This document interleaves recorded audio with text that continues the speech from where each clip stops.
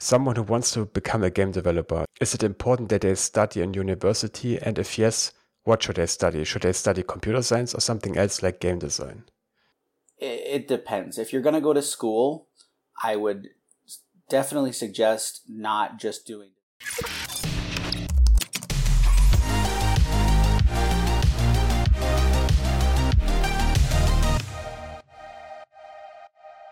In this episode of the Coding and Flow podcast, I will be talking to Harrison Ferrone, who is an iOS and Unity developer, ex-Microsoft technical writer, and also a best-selling author.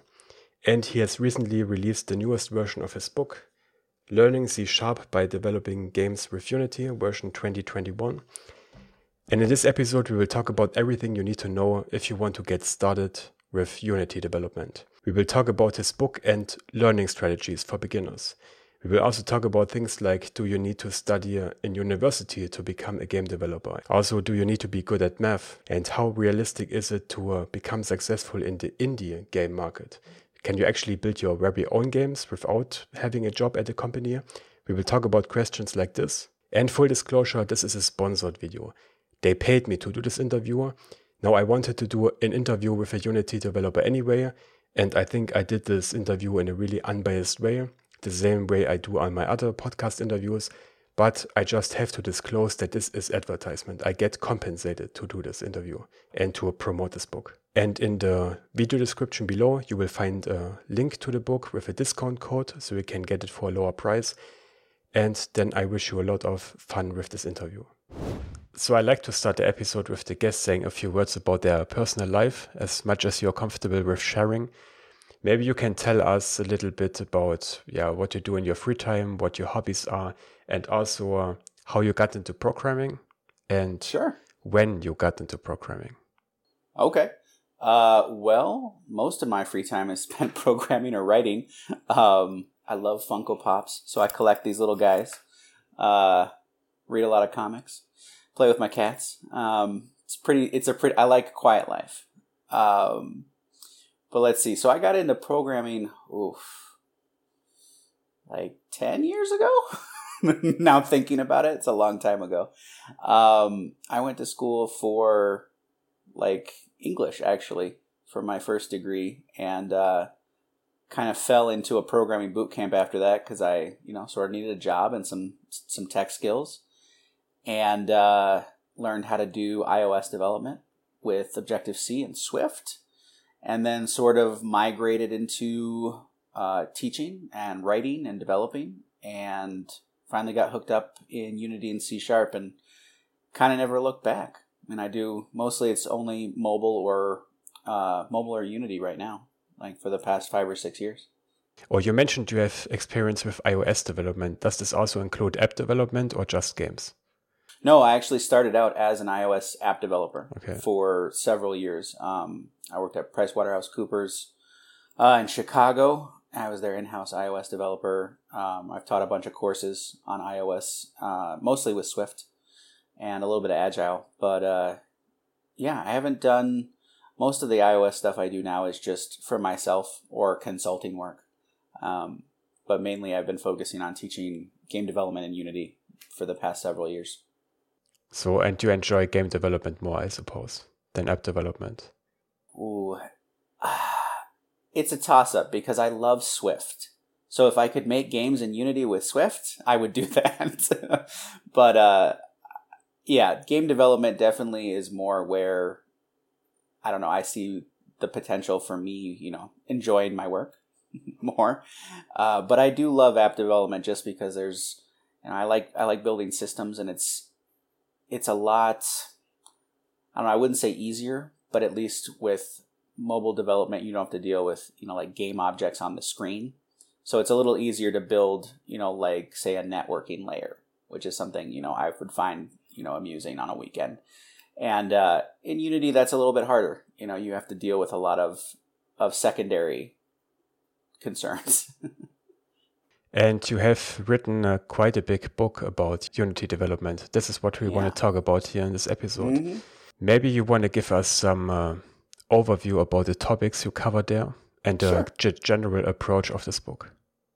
Sure. So when I learned Unity, it was really difficult because Unity was still pretty small. They had a very, kind of small market share, and they were sort of considered, back, 8-9 years ago, they were the hobbyist engine. So there wasn't a lot of, they didn't have Unity Learn. That didn't exist. They didn't have everything you could either kind of find on YouTube or, occasionally some blog posts. So I wrote the book I would have wanted like 10 years ago when I was learning Unity and how to program. And I sort of wish I had started, with C#. I started with C++, which it's kind of a hard language to learn for your first time. There's a lot of memory management that, doesn't come naturally usually to people like starting out programming.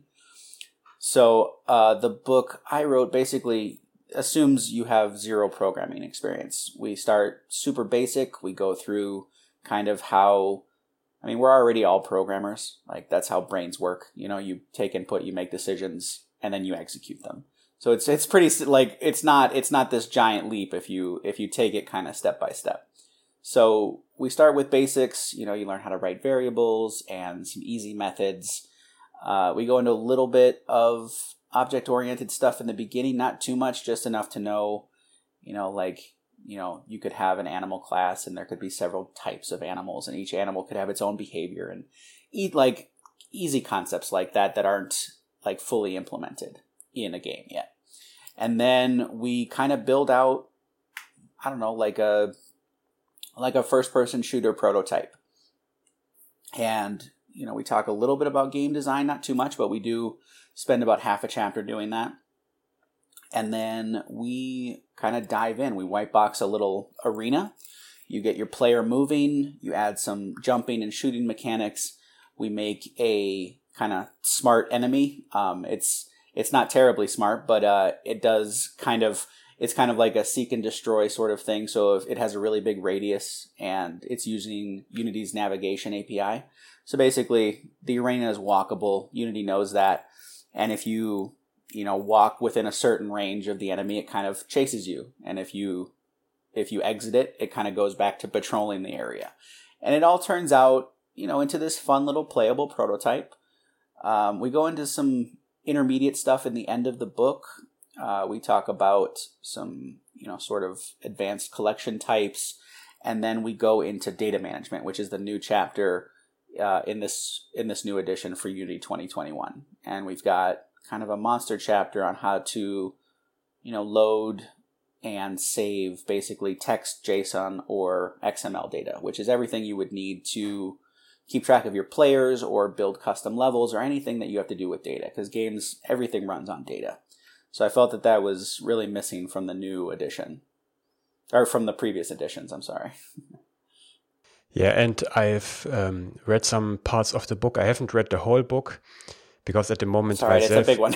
Yeah, it's quite a big book, actually. I have the physical copy here. It's quite big.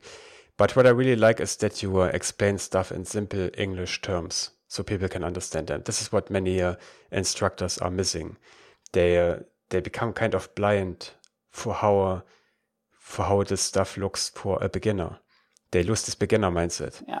And in your book, you really explain stuff in simple English terms. And this is also what I try to do in my videos, because I think it's important. Yeah, otherwise people don't get it. Yeah, writing with as little assumptions, or teaching with as little assumptions as possible is the key to actually getting people to learn. Because if you're just assuming that they know things, that's a crapshoot. You could be totally wrong. So I totally agree. Yeah, it's important, but it's also difficult at the same time. I noticed this myself. It's very difficult. There are some topics now where I'm more advanced than I've been a few years ago, where I was still a complete beginner in my tutorials. And I noticed that you start to forget mentioning things that it's important to understand for beginners. Because things like variables and functions, they are second nature now for us, but we must not forget... It's like talking. Yeah, but we must not forget that it's not so obvious for beginners, right? And I think you handle this quite well from the parts I've read. And you also have these little pop quizzes and heroes trials, right? Mm-hmm. Which are basically there to cement the knowledge at the end of a chapter. Yeah, so we have some, like, the pop quizzes are just sort of, personally, I like testing myself just with sort of objective knowledge. So we have pop quizzes. And we also, like you mentioned, we have the Heroes Trials, which are basically, the answers are, are covered in the book, or they're online in the code repository, but they're basically kind of extra stretch goals. And you can, it's like, well, why don't you animate something? We've already showed you how to animate something, but why don't you go animate something on your own, in the game? So they're not required, but they are. I have received a lot of feedback and emails and things about, that's really where the cementing comes in, is like having to do it yourself, having about 80% of the knowledge that you need and figuring out the other 20%. And usually that's a pretty good balance there for learning a new skill. 80 to 90% known, 20 to 10% unknown. Yeah, I've also in some of my tutorials, I've also added some homeworks where people have to think for themselves. That's important. Otherwise, it's too easy that you just type out what's written in the book and then you don't remember anything. So it's really important to have these little tasks for yourself. Exactly. Coding by numbers, I mean, it could be fun for a little while, but it doesn't really help you. Yeah. And how much would you say from the book in percent is theory and how much is like building a real game hands-on? Or can't you put a number on there? Ooh, I don't know. I try and do it. I know this doesn't make mathematical sense, but I think it's both, because every time we introduce a theory after, chapter 2 or 3, we're actually building it. Okay, yeah. So makes sense. Maybe half and half, but I really think there's a lot more as we move through the book. It definitely takes a turn. You do have much more implementation, because we're not just coding, but we're dealing with the Unity interface, and we're like building things and adding objects and animating a little bit. So it's, as the book moves through, it definitely goes from, 100% theory in that first 2 or 3 chapters to almost all implementation, because by the end, if you've been working through it kind of diligently, you're up to speed with what we're talking about. We don't really introduce any new like paradigms by the middle or end of the book, because, we're kind of in that object-oriented mindset, and everything is based off that or the Unity, like the entity component system. Okay, so of course, being a game developer is a dream job for many people. And it's still a dream job for me. I haven't quite gotten there yet. let's talk a little bit about the job market maybe. And let's start with someone who wants to become a game developer. Is it important that they study in university? And if yes, what should they study? Should they study computer science or something else like game design? What do you think? Oh, that's a hard one, because I tried that route. I have a game design degree, and I didn't learn too much programming, because the curriculum was very new back then.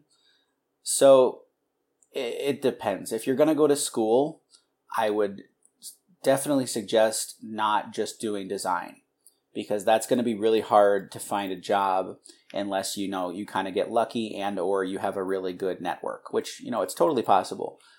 But I don't think anybody in games, even artists, should probably understand how, like, they don't need to know how to code, but you should at least know how code works, how computers work, how this all kind of translates into the playable product. So whichever route you're going, programming is usually fundamental. And if you want to do game design, that's awesome too. I would say, again, if you are going to the university route, you'll learn the most by doing projects. So you can't depend on, unfortunately, this is one of those careers where you need a lot of time kind of breaking things and getting stuck. And it helps if you have, 1 or 2 people that are like teammates and peers to like kind of go through that with you. Now, if you're not going to go to, university, you're going to do a boot camp, or you're just going to do self-taught learning. I mean, with everything that's out there right now, that's totally possible. I mean, MIT has open courseware. You can learn, everything you need to know about computer science for free if you really, wanted to go at it. So it is possible to get a job if you're self-taught in game development. It's not like you need a CS degree. Okay. No, not at all. Most, actually, like, I find that computer science topics are actually missing from a lot of people who do game programming and game development, because they usually don't go into the computer science fields they go into a separate kind of half and half, like design or game programming curriculum at a school at least. And so, I mean, it would be great if we had a little more computer science in game development, I think. What I read online on Reddit, I think, is when I Googled this question earlier, is that some people recommend to study computer science because you can still fall back to becoming an app developer if you don't find a job in game development, which you can't do with game design, right? Exactly. So that's, yeah, again, it's like game design is very specialized, so it's a gamble. And I think that's a disservice for universities to kind of pitch that without any kind of fundamentals.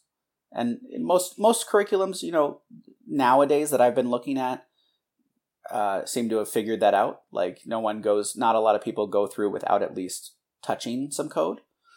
But it's definitely, especially if you're self-taught, like if you're learning C# and Unity, or like read my book or somebody else's book, you can totally take that and start making C# console applications if you want it, or app development, or anything like that. How is the job market in general? Is it realistic today to get a job in game development, or are there too few jobs? How do you think is the situation? What I've noticed, and the reason why I don't have or haven't pursued that as much, is because I've seen a lot of people have to get in through QA, and that's not necessarily a bad thing, but that is a lot of time that you have to spend not doing what you want to do. What does this mean exactly? I'm sorry, quality assurance. So they're testing. So a lot of programmers and designers and artists get into the industry through these quality assurance jobs, and you're testing. And sometimes as you move up, you're writing tests, you're managing groups of testers, and then eventually, hopefully you get into the design or programming side. It is possible to jump right to a design or programming role. It's very difficult. Again, you have to really network, and it's very important to have, I would say, a lot of, like, a few core projects on your GitHub or something, because it's very hard to get out of school with this kind of degree and jump right into the industry without, some really good examples of what you can do. And if you're self-taught, I mean, that you're kind of in the same boat. You just need to start, and you need to keep making things. So building projects for your portfolio is a good idea, just like in app development. Yeah. And how big should they be? Is it enough to watch a beginner tutorial and build a small project? Oh, yeah. Mm-hmm. You don't need to build a full game with story and everything. No. Okay. No, not at all. I've gotten this question a few times, and I've helped a couple people do their portfolios. My approach, especially with Unity, it makes it kind of nice, because each, games like full AAA or full bodied games can be broken down into several core elements, right? So a good core project could be like, make a really cool player movement and camera controller. Like, that is, like, you could have it with, a capsule. You don't have to have game art or anything, but if it works and it's showing some interesting functionality and you're mastering, if you can show, some good clean code, maybe some design patterns, if you're at that level, like, that's perfectly fine. If you want to do, like, just a user interface that has a really great background layer that manages all the game's data, great. That's, a small piece. If you want to do an enemy mechanic or even a player mechanic, like I said, they don't have to be full games. They need to be full features, though. So, like, full core components or features of a game. That really shows, like, if you were employers are looking for, if they dropped you into a team right now, how much would they have to teach you, right? How much would it cost them to get you up to speed and producing meaningful work? And from my perspective, if you can show, these small core projects, that's a pretty good indicator that, like, you can create something that's sort of, that's complete, but, meaningful to a game. Like, nobody now programs an entire game, like, at a high level, like indie developers do, but no one person is responsible for, like, a massive game. You break out the teams into components, or the components into teams, and then they make, each small thing, and you put it together. Yeah, that makes sense.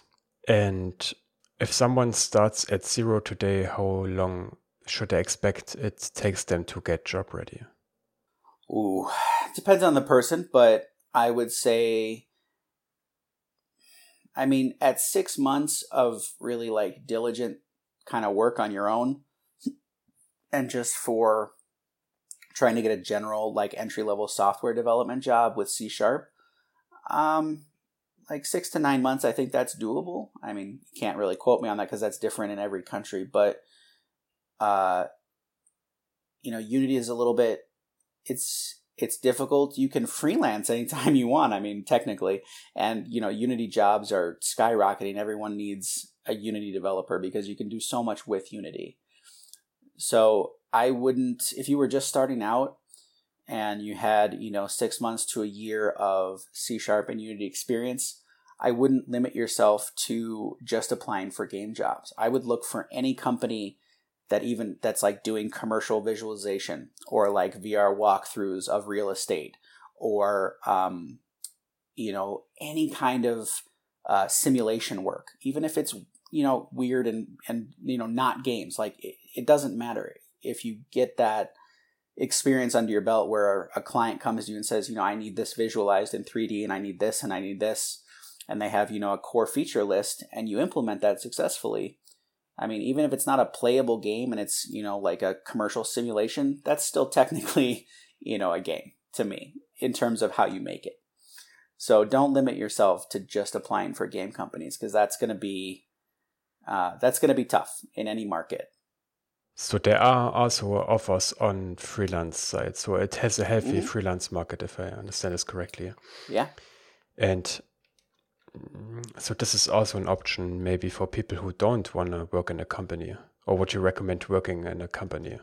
Honestly, I would recommend working at a company just to learn the logistics of how a business like this works. If you already have experience freelancing, go for it. Like if you already know how to pull, kind of like template contracts, how to do, set up your LLC, how to do your own taxes. Like if you know how to have put together a client pitch deck, these things you learn naturally if you work at a company. But if you already have experience with that, or if you learn it on your own, like go for it.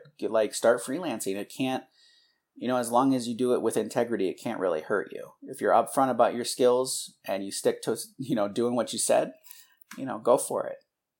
And also one important question that often comes up is, how important is math in game development? Do you have to be a math genius? Ooh, I get this one all the time. Yeah, it's definitely more important than in app development, right? Because at least you have to work a little bit with physics and stuff like that. So you need some basic math. Sure. You need like, human math. And when I say that, I mean like when you get up, when you stand up, that you're exerting force to stand up, right? You turn, okay, I'm rotating technically.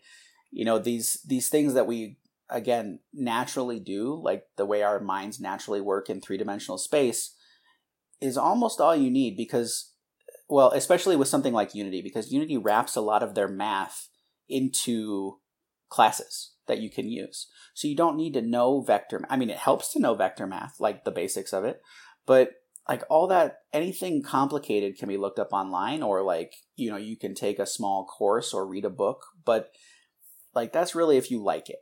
Like I've never had to struggle through like, going and learning, like taking a class just for game development for math. Like everything, especially in Unity, that you do in real life, they've made it very, intuitive, with a lot of their stuff that they offer. That's, they kind of hide the crazy math and they say, well, what do you want to do? Say, well, I want to create a 3D, a dot. Yeah. Say, okay, well, from your, middle school, Cartesian coordinates, that takes an X and a Y in 2D and a Z in 3D. Great. Put in 3 numbers and it creates a point for you.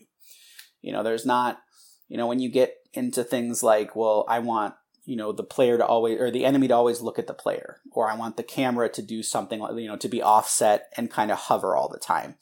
That kind of stuff, again, is totally out there, right? Like now, like it wasn't 10 years ago, but it's, those kind of solutions and, things that you can learn like that are definitely readily available online. So I don't think math should scare people, because it scared me when I first started. I don't think, and I was a limiter. Don't let game math scare you. You already do it every day.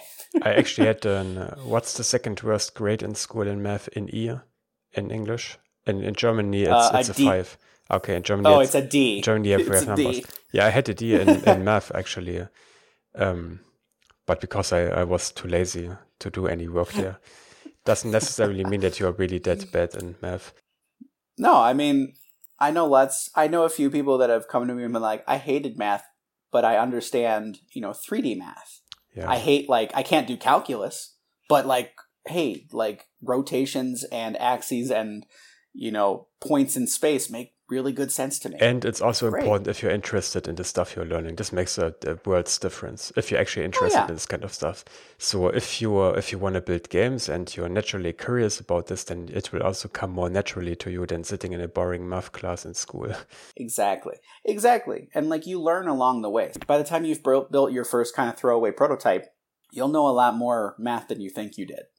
Just inherently from working with a 3D engine, you'll kind of amaze yourself at how much you know from real life. Yeah, and they also, as you already said, Unity, they try to make it understandable for humans. So you don't have to create everything from scratch. You have stuff like gravity and this kind of stuff out of the box already. You just have to enable it basically.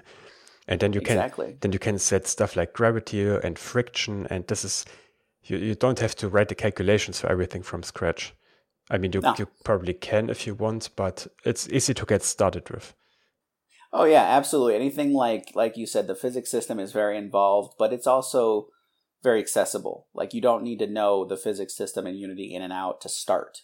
You just, they have everything for moving and rotating and, do, like you said, setting gravity and setting animations, and everything is available, and you can go as deep as you want, which is, the nice part. So basically, when you, for example, what I also saw in my beginner tutorial, when you just place stuff on the screen, it will, of course, float in the air. But then you can put a rigid body component on it, and you tell Unity this is supposed to be a physical object. And then it starts falling down and having gravity. And then exactly.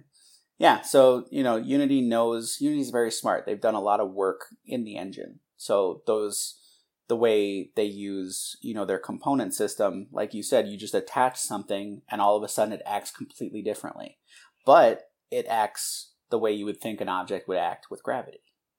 Besides building your own little projects for your portfolio, do you have any other tips when it comes to getting a job, anything important? And also what I wanted to ask is, do you put these projects on GitHub, like for app development, or do you have to put them somewhere else? Because one problem I noticed with GitHub is that you have, it's different with large files, right? You need large file storage for some stuff. If they exceed, I think 100 megabyte is, I think, the threshold. Yeah. So with Unity, GitHub now has had for a long time a Unity git ignore file. So when you create the repository, create it with a git ignore and choose Unity. They have a default one, and anyone that doesn't know what that is, it basically is how the project is configured, and it ignores certain files that are automatically built anyway on your computer when you load up the project. So you use a Unity git ignore. And most things, I have a bunch of small stuff when I was starting out in Unity, and I didn't have to use large file size or large files on GitHub until much later. It's usually the art assets, quite honestly, that make the memory go up that much. So especially with beginning stuff, if you're using they're called primitive objects, but if you're using the default objects in Unity, which are totally fine for these kinds of things, I don't think you'll really need the large file. That shouldn't stop you. I don't think you'll need the large file stuff. Yeah, large file is actually 100 megabyte per file. So as far as I know, so if you don't have any zone files or stuff like that is that big, then you can actually get along without a large file storage. But even then, it's not a big deal. For example, if you use the GitHub desktop client, then it will set up everything for you automatically. You don't even have to set this up yourself. And it also gives you the git ignore file you mentioned for Unity. This is also set for you automatically. You just have to select it. Yeah, I love the GitHub desktop app. It's so much nicer than how the terminal used to be. But let's see. You asked the first question. I'm sorry, we jumped right to GitHub. Oh, what should they have? to get a job. Okay, so the other things, this is just seems to me how software recruiting and software industry works. I don't necessarily agree with having to know this stuff right off the bat for an entry-level position because it's things that you can learn on the job. But anytime you see a software development kind of like job requirement, a lot of the time it is more computer science focused. So you'll see things like knowledge of algorithms, knowledge of data structures, knowledge of, CPU or GPU optimization, knowledge of design patterns, knowledge of, functional and object-oriented programming, or what, like a lot of things that a computer science, graduate would know. And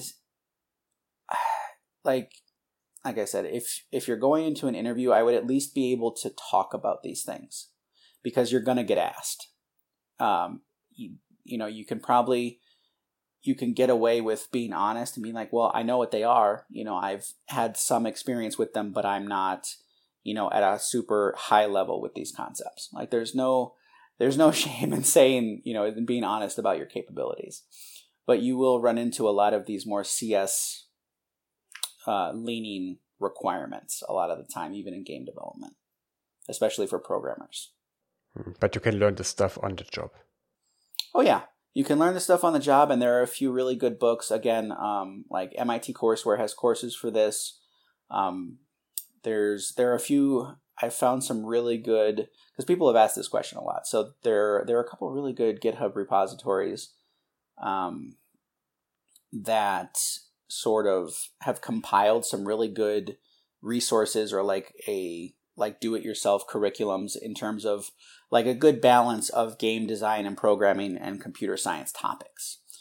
And that really helped me out. So like, what I did when I was starting out was I went and looked at the course requirements and reading lists for basic computer science courses in universities. And I found that a lot of them use the same books. So I read those books. It's, you're not getting the degree, but you can definitely read the same things that, the computer science students are reading. And besides getting a job, another big dream for many people interested in game development is, of course, having their own indie games on an app store, for example. Mm-hmm. This seems very appealing because then you can create the whole thing by yourself, and you not only create a small part of the game, but you create the whole game with the story and everything. And what do you think about the mobile indie market? How realistic is it for someone to actually make sufficient income to survive from it by creating their very own indie games? What do you think about that? Oh, I think, it's always hit or miss. But having said that, if you're going to make a game and you want to make money, especially on mobile, you're going to go for like the casual indie game market, which is basically games that you can play on your ride to work.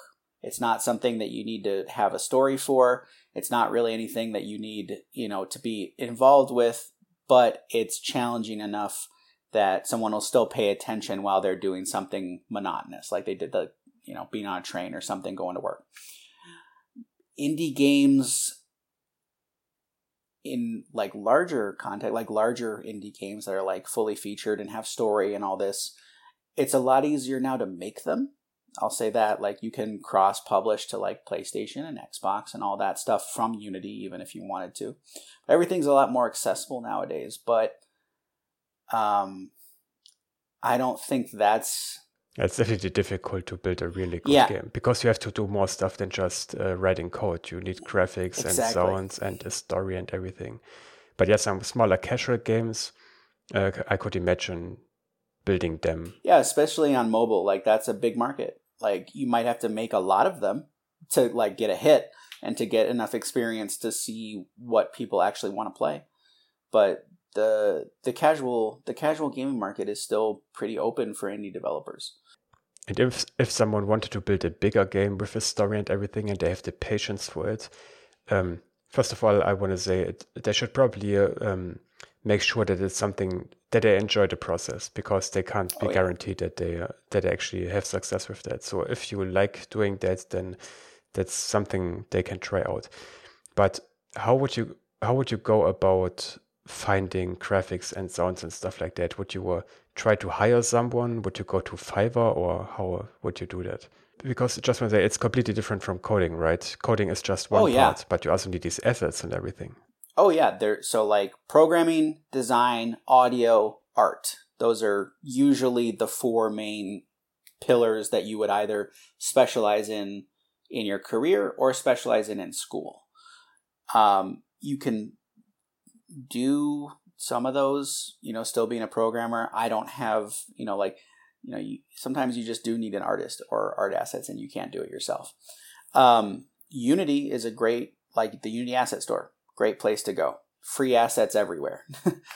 Even the paid assets start at, kind of nothing, and you get the rights to publish and whatever. So there's no licensing or anything. There's no issues once you publish.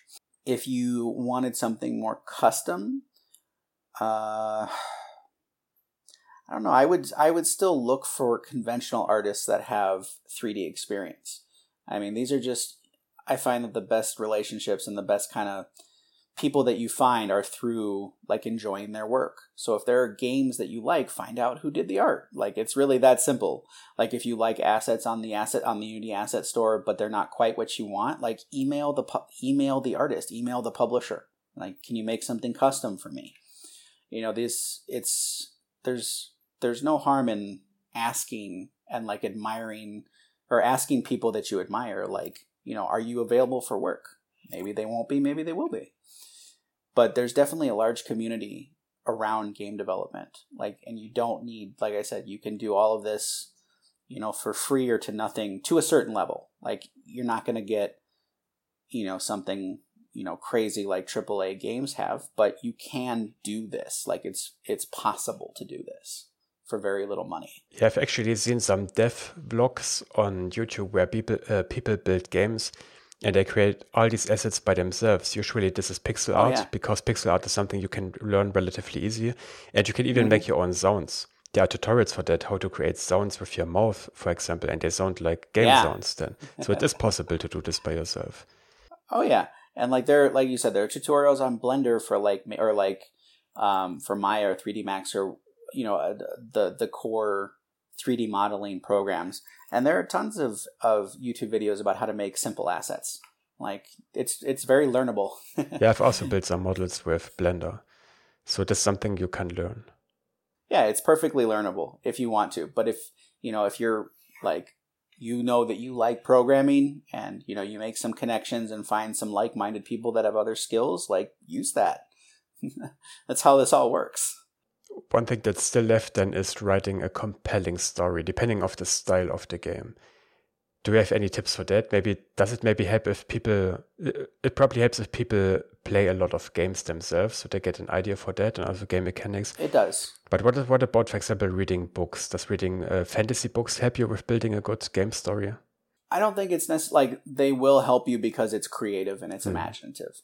I don't necessarily think that a style of book is going to help. It's kind of like being a screenwriter, I would imagine. Like, if you read, kind of core books around what makes stories good and like why, human psychology likes certain parts of stories, and you definitely need to read about like user engagement and like how people really play games, because game stories, while the big studios, they're kind of like movies, like you kind of just play them and it's really cool and there's cutscenes and all that stuff. If you're making, a game that doesn't necessarily have that, you really do need to understand what drives humans to enjoy your product.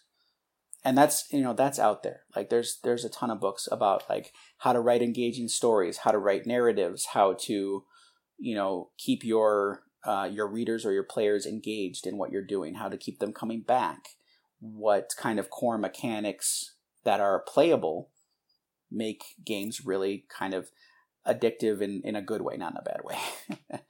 But like everything, when you watch a movie, everything, games are kind of, in my mind, like when you're writing a game, you want to think about like what parts of your favorite movie would you want to play and why? Because that's really where your engagement is, like the static non-interactable movie if it's captured you that much, like what if you could play it? Like what would you do? That seems like a good approach. I've also I've not read real books about game design, but I've read some gamification books. Gamification, I know that you have some experience with that. I saw that on your LinkedIn. I was interested in this topic because gamification is when you apply game mechanics to real life stuff, right? I was interested to gamify my personal to-do lists and stuff like that. So this is why I read some books about this. But I just wanted to mention that you need some knowledge about game design to make your game interesting. You can't do that intuitively usually, because you need to understand a little bit about human psychology and what keeps them motivated. But it can all be learned, as you already said. Oh yeah. Again, like this is all stuff that is accessible at a basic level, and if you want to go farther, you can. But all this information is, once you start reading about it, you're like, oh yeah, that makes sense because I do that. Like it's very easy to quantify and sort of check off like, oh, this makes sense because I'm a human and I know that I have done that. Like I know that that's how I have responded. One other thing I wanted to mention is that I've already talked, or I've briefly mentioned dev logs before, that some people do. They create games and they document the process by creating these summaries on YouTube. And I just want to mention, for people who watch this and who want to build their own indie games, this is a great way of marketing. So instead of just sitting down at home and building it all by yourself, it's a really good way of marketing your game and creating interest by creating these devlogs on YouTube. I'm a big fan of them, and I think they are really smart, really good way of creating some hype around your game and actually getting sales then. This is just something I want to mention because many people make the mistake that they just sit at home, do this, and they hope one day when it's finished, they bring it out and people buy it. But this is usually not how it works. Marketing is important. Yeah. Yeah, especially if you don't have to give away your whole game, but especially if you are saying, well, you've already tested it at home and you're like, well, I'm going to show you how I built my enemy mechanic from the ground up, like just a small piece, and then you can link them to your bigger GitHub project or whatever you want to do. There's definitely, like you said, the marketing of it, but also the engagement from the community and sort of passing on what you learn is very important. And I really enjoy watching these devlogs. They can be super interesting, seeing how someone builds the game. And then just because you watch this, you can become a fan, and then you are suddenly interested in this game, even though you would have never found it in another way. Exactly. And everyone kind of, programming, even though, it's like anything else creative, even though the rules and the language are set, everyone sort of approaches it a different way. So like you said, it's very easy to watch these and be like, wow, it never would have occurred to me to, make it like that, but that's cool and it works. Yeah. And what are your own learning resources? I guess you already talked about it, about books and courses. Maybe I can put some links into the show notes later. So what do you yourself use to learn? Do you also, I assume like app developer, you also just type stuff into Google and use whatever pops up there? Oh, yeah. Yeah. Yeah, there's no magic sauce to that. But nowadays I do tend to look at more code than like tutorials nowadays, because, as you get more experienced, reading someone's code is, sometimes even better, like, because you understand the big picture. But I mostly look at people's code on GitHub, usually find that from YouTube tutorials. So like that's usually the way in, is just to type in whatever you want and say, Unity, 3D character controller, floating camera. See what happens. Like, see whose projects come up. It's a lot of reading. It's a lot of trial and error, but that's kind of what we signed up for. And when you learn game development, of course, in the beginning, as everything else, it usually starts out a lot of fun, but then often there's a dip in motivation later. So do you have any general tips for people to stay motivated when they learn game development? And when they work through your book, for example? Yeah, my book, I have tried to keep it small. It is a fairly thick book, but it's definitely something that you can get through. Like it's not so long and like kind of dry and boring without doing anything. Like you can work through this book. I've had someone work through it in a weekend who was like, wow, this was a lot of fun. I got a project, I already knew some stuff, but that was great. For, the burnout or the like trying to keep your motivation up, I honestly, when I get frustrated or, kind of demotivated with my own more complicated projects, I honestly go back and just find some fun, easy tutorial and I do it because it reminds you that this is fun. And I think a lot of the demotivation in programming in general comes with, coming to a problem and not knowing, like kind of feeling alone and not knowing where to go and like kind of feeling stuck. And, the important thing to realize is that you're not alone. Like go to Stack Overflow, go start talking to people. Like this is how you get better. It's as much as this is sort of a solo sport. I would say in the long run, programming is a team sport because you're never going to do it entirely by yourself. Like no one's born knowing how to program. You have to learn. You have to talk to people. You have to get stuck and break things and fix it. So that's sort of my 2 cents. But I love just going back and doing things that I know are sort of completable. Like that there's no like, won't this work? Like go back and do something easy and fun. Like go to do some of the beginner, intermediate Unity Learn tutorials. Yeah, like, makes sense. That stuff is heavily vetted. Like there's no, uncertainty, I would say, when you're doing that. So let it go, breathe, relax, have fun, and then go back to your project. And do you have any particular communities that you like to write with other game developers besides Stack Overflow? Reddit maybe? Do you use Reddit for that? I read Reddit. I don't actually post, but I do a lot of work with the Ray Wenderlich website, and they have iOS and Unity. So I'm on both of those teams. And even before I was involved with them in a professional way, like that was my go-to to like talk to people on discussion boards, connect with the authors, connect with communities, just put questions out. Like I've put questions on Quora before, like hard programming questions, and I've gotten answers. Like just see what's out there. Okay, so those are some tips about learning. And I was also interested in hearing, are there any, you already mentioned that you have experience with C++ before, and I was curious, C# is pretty similar C# is pretty similar to Java, and in our community in Android development, where I'm mainly active, people tend to dislike Java now because it was replaced for a more modern language. I was curious, what do you like and what do you dislike about C#?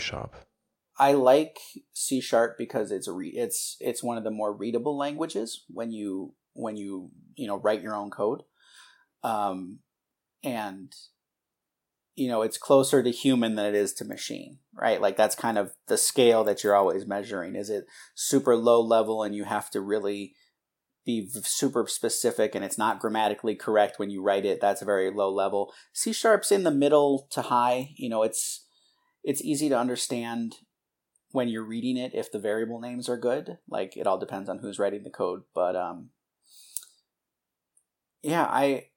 I don't really have any complaints about C#, honestly.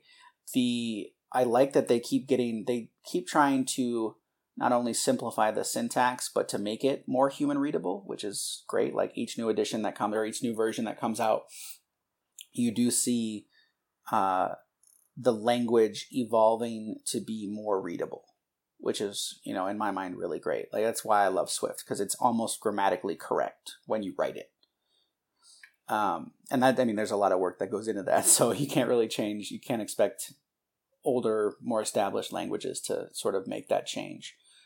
But yeah, C#, I think C# and maybe Python are really good languages to start in. And how does memory management work in C#? Is it like in Java where there's this automatic garbage collection? Or yes. Yeah, okay. Yes. So you can absolutely manage your own stack if you want. But yeah, everything happens automatically if you're not kind of digging through that, which is why it's one of the reasons why I like suggesting it as a first programming language. Yeah. And also one common question is Unity versus Unreal Engine. Which one is better? Oh, And why did you choose Unity? Unreal Engine seemed to me more complicated, but I don't know if that's actually true. oh, let's see. All right. So when I was working at Microsoft, we worked with both. And to be fair, and for full disclosure, my experience with Unreal Engine is very basic. I can make simple things. Most of my experience with Unreal has either been in virtual reality or mixed reality, like augmented reality. So I chose Unity again because back when I started, it was the hobbyist engine. It was for people that just wanted to experiment and to kind of learn.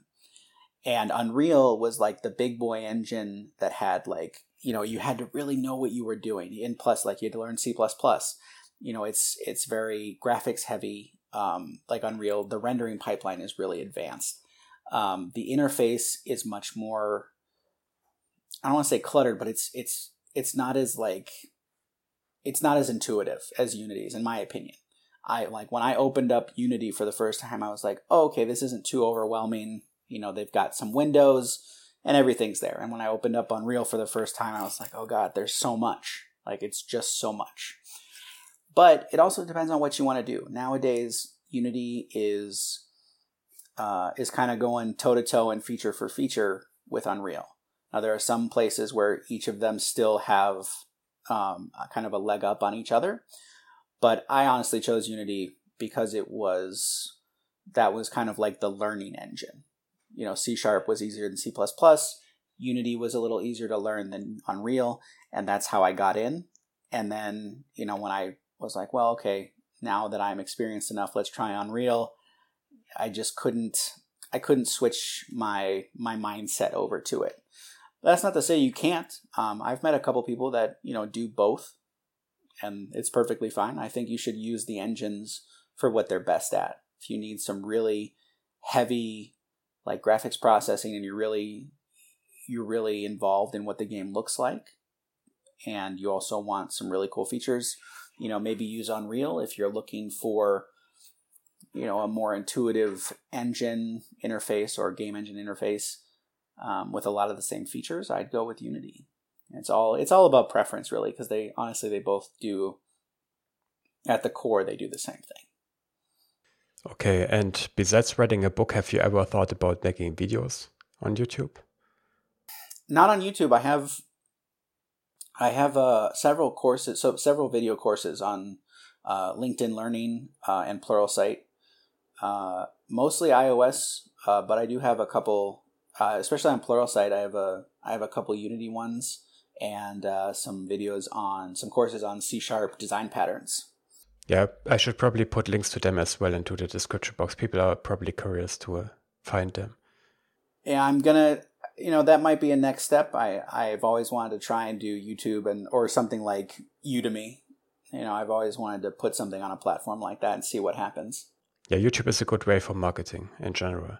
Ad revenue tends not to be so much, especially not when it comes to content that's educational.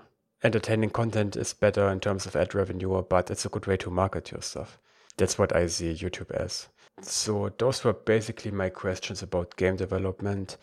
Is there anything I didn't mention that you would have wished me to ask? No, you cover. I'm really happy that we covered a lot of the things, like how to get a job and what you want to, what you should be learning. That kind of stuff, I think, gets swept under the rug a lot, and I'm glad we got to talk about it. Yeah, it's important. And I will put the link to your book into the description box with a discount code, right? Oh, that's right. Yes, thank you. Thank you. And also links to your courses that we mentioned. Mm-hmm. And anything else that was mentioned in this episode. And then my last question is, where can people find out more about you if they want to stay connected to you? I'm most active on LinkedIn, so you can find me, just type in my name. I also have Twitter and Instagram if you want, Journeyman Programmer and Journeyman Coder. And I'll send you all those links. But most of the time, just message me on LinkedIn or something. I do get a lot of messages. And I'm available to help people if they get stuck in the book or just, after the book. I've had a couple people, stay in contact and like share some really cool stuff that they've been building. And, that's kind of the best part of this, honestly, is seeing who sticks around to like ask more questions or just to talk about, programming or games or whatever. It's nice to build a community like that. Okay, so again, people can check out all the links in the show notes. And then I thank you for coming in this episode and talking with us about Unity. Yeah, thank you so much for having me, Florian.